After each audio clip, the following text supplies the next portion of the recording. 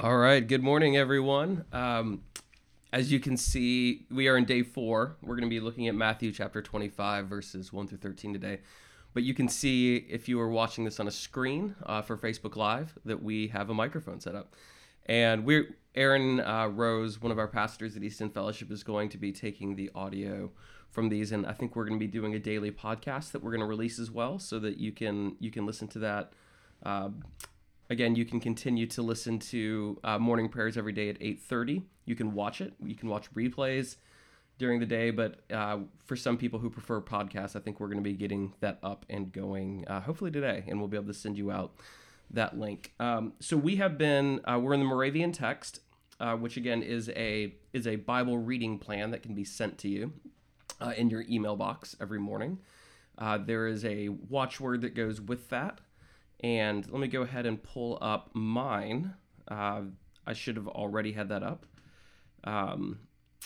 so that I can close this out. There's a passage we're going to read at the end of our time today that is either a psalm or a proverb. That's just one verse that kind of helps us orient our heart. And then we're going to read the closing prayer together. And then that kind of sends us out into our day.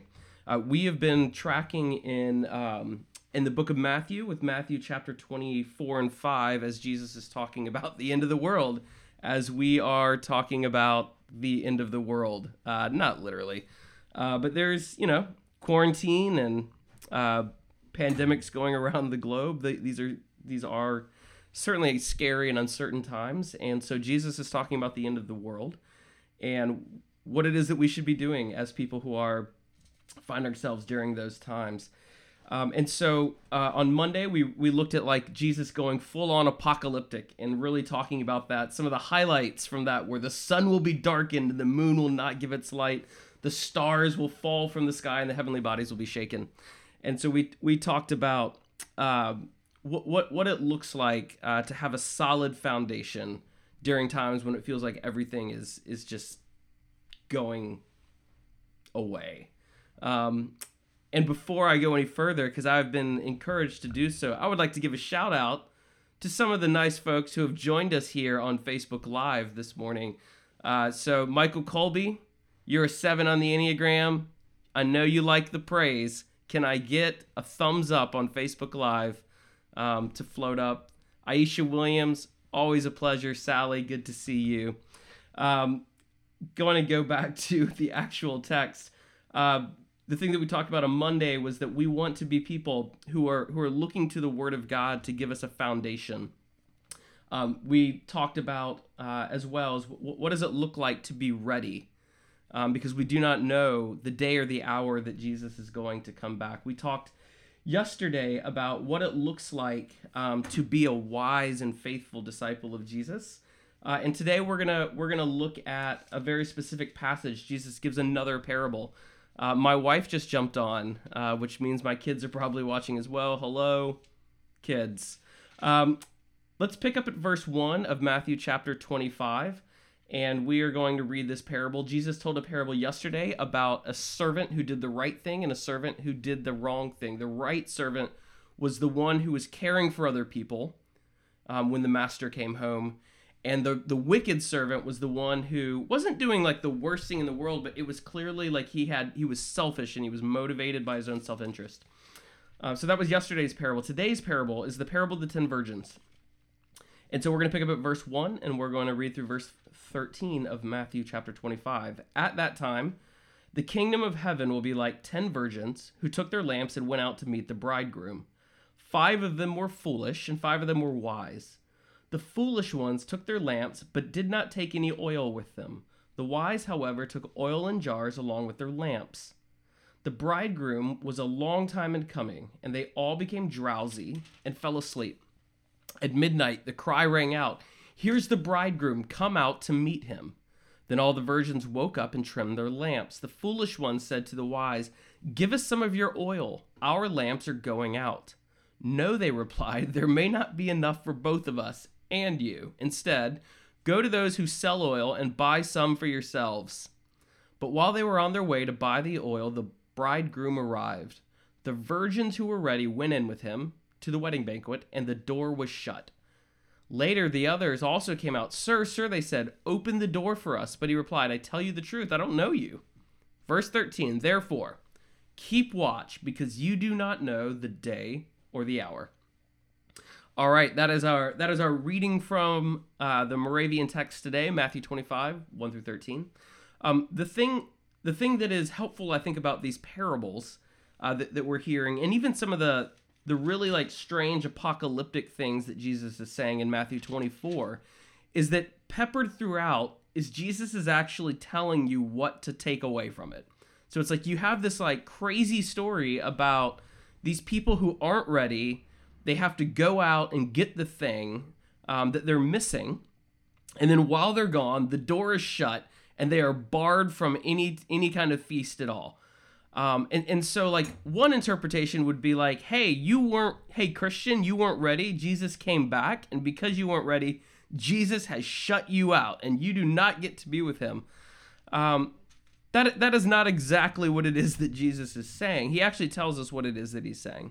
And what the point is, like one of the things that's very present in Jewish storytelling in the first century is overstatement. And so Jesus is he tells a story and he overstates his point and then he pulls it back a little and he tells you exactly what he wants you to walk away with. And that's in verse 13. So what's the point of the parable of the 10 virgins? It's verse 13. Therefore, keep watch, because you do not know the day or the hour. So we know from yesterday's reading, the thing that that Jesus wanted us to walk away with from yesterday's reading was like, hey, when the master comes back, when I come back to gather my church to myself, the thing that I want you to be doing is to be caring for other people. I want you to be doing the thing I've asked you to do so that when I come back, I'm going to see that you're actually doing the thing that I've asked you to do. And so the thing that he tells us here is to keep watch. That's part of what it is that he wants us to do. Keep watch. That word watch is the Greek word phuleki. And in Greek, that word watch means exactly what it says.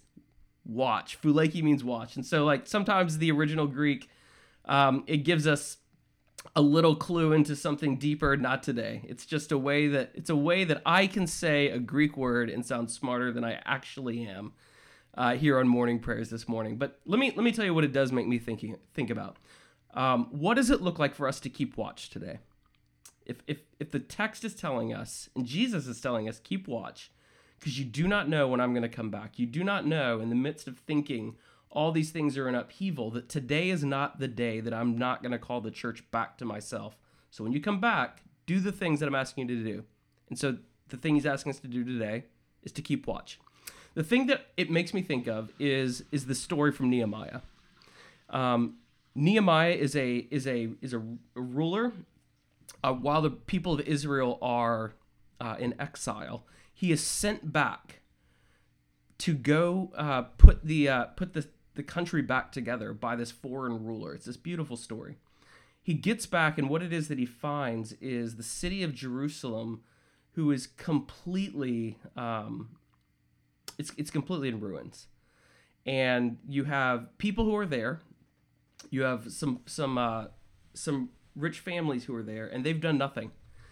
And so what Nehemiah does is he organizes them in terms of tribes. So there are 12 tribes in Israel, and each of them is going to take a piece of the city wall, and they are going to help repair the city wall.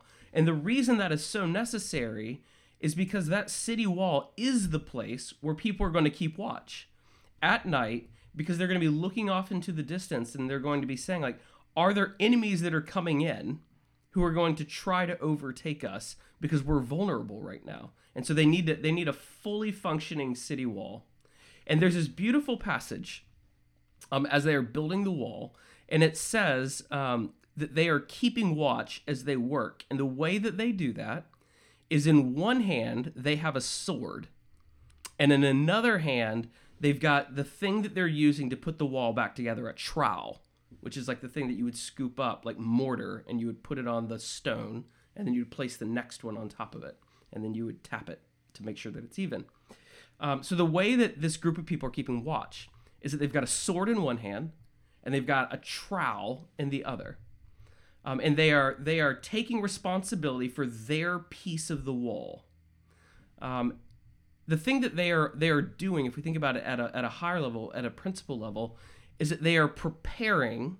They don't have to do this, but they are ready to do battle, and they are building at the same time. Now, I'm a pastor, and so I have been trained in the ancient art form of alliteration.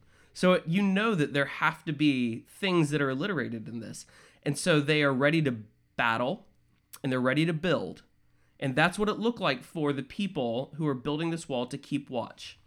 I think it's a really helpful metaphor for us to think about today, because we today are recognizing that we are actually we are in a battle right now, and the walls, the defenses of our country right now, and in many ways the whole world, like, they are broken and in disrepair right now as an epidemic, as a pandemic, it is spreading, and our whole way of life right now has actually changed. And what it is that we need to do is that we need to take responsibility for our portion of the wall. And every day we talk about this. The people that you need to take responsibility for are the people in your house church, the people who are tied to you relationally, and the people on your block. Those are the people, like, when we think about, like, what wall are you building? That is the wall right now that we are asking you to be part of building today. And the way that you can do battle today, there are two ways that you can do battle. Number one, remember that, like, in Nehemiah's time, they have a sword in one hand and a trowel in the other. Over and over again in the scriptures, the way that we think about the sword that is in our hand as the people of God is the word of God. Like, so we think about the sword of the Spirit that is in our hand, that Paul says in Ephesians is the word of God itself. And so today, like, you are participating with something. You're participating in battling today just by being here and listening to morning prayers. But the thing that I would encourage you to do is there a particular verse, is there a particular word that God is inviting you to meditate on and is inviting you to come back to for the rest of today? This is day 4, that you can come back to, and by meditating on that word of God, by delighting in that word of God, by soaking every piece of spiritual nutrients out of that word for the rest of the day, that is a way that you can do battle. The other way that you can do battle today, as in an attempt to keep watch, is that you would again be part of the solution in helping build these walls back up. And so that looks like checking in on people who are vulnerable. Are there people who are seniors that are in those circles of relationships and influence that you have? Are there people who are at higher risk? There are 3 out of the 5 of us in our family are higher risk because we have bad asthma. And so people are checking in on us. So thank you for doing that. But just using us as examples of people who have to take even stronger precautions than most because we are much higher risk of getting that.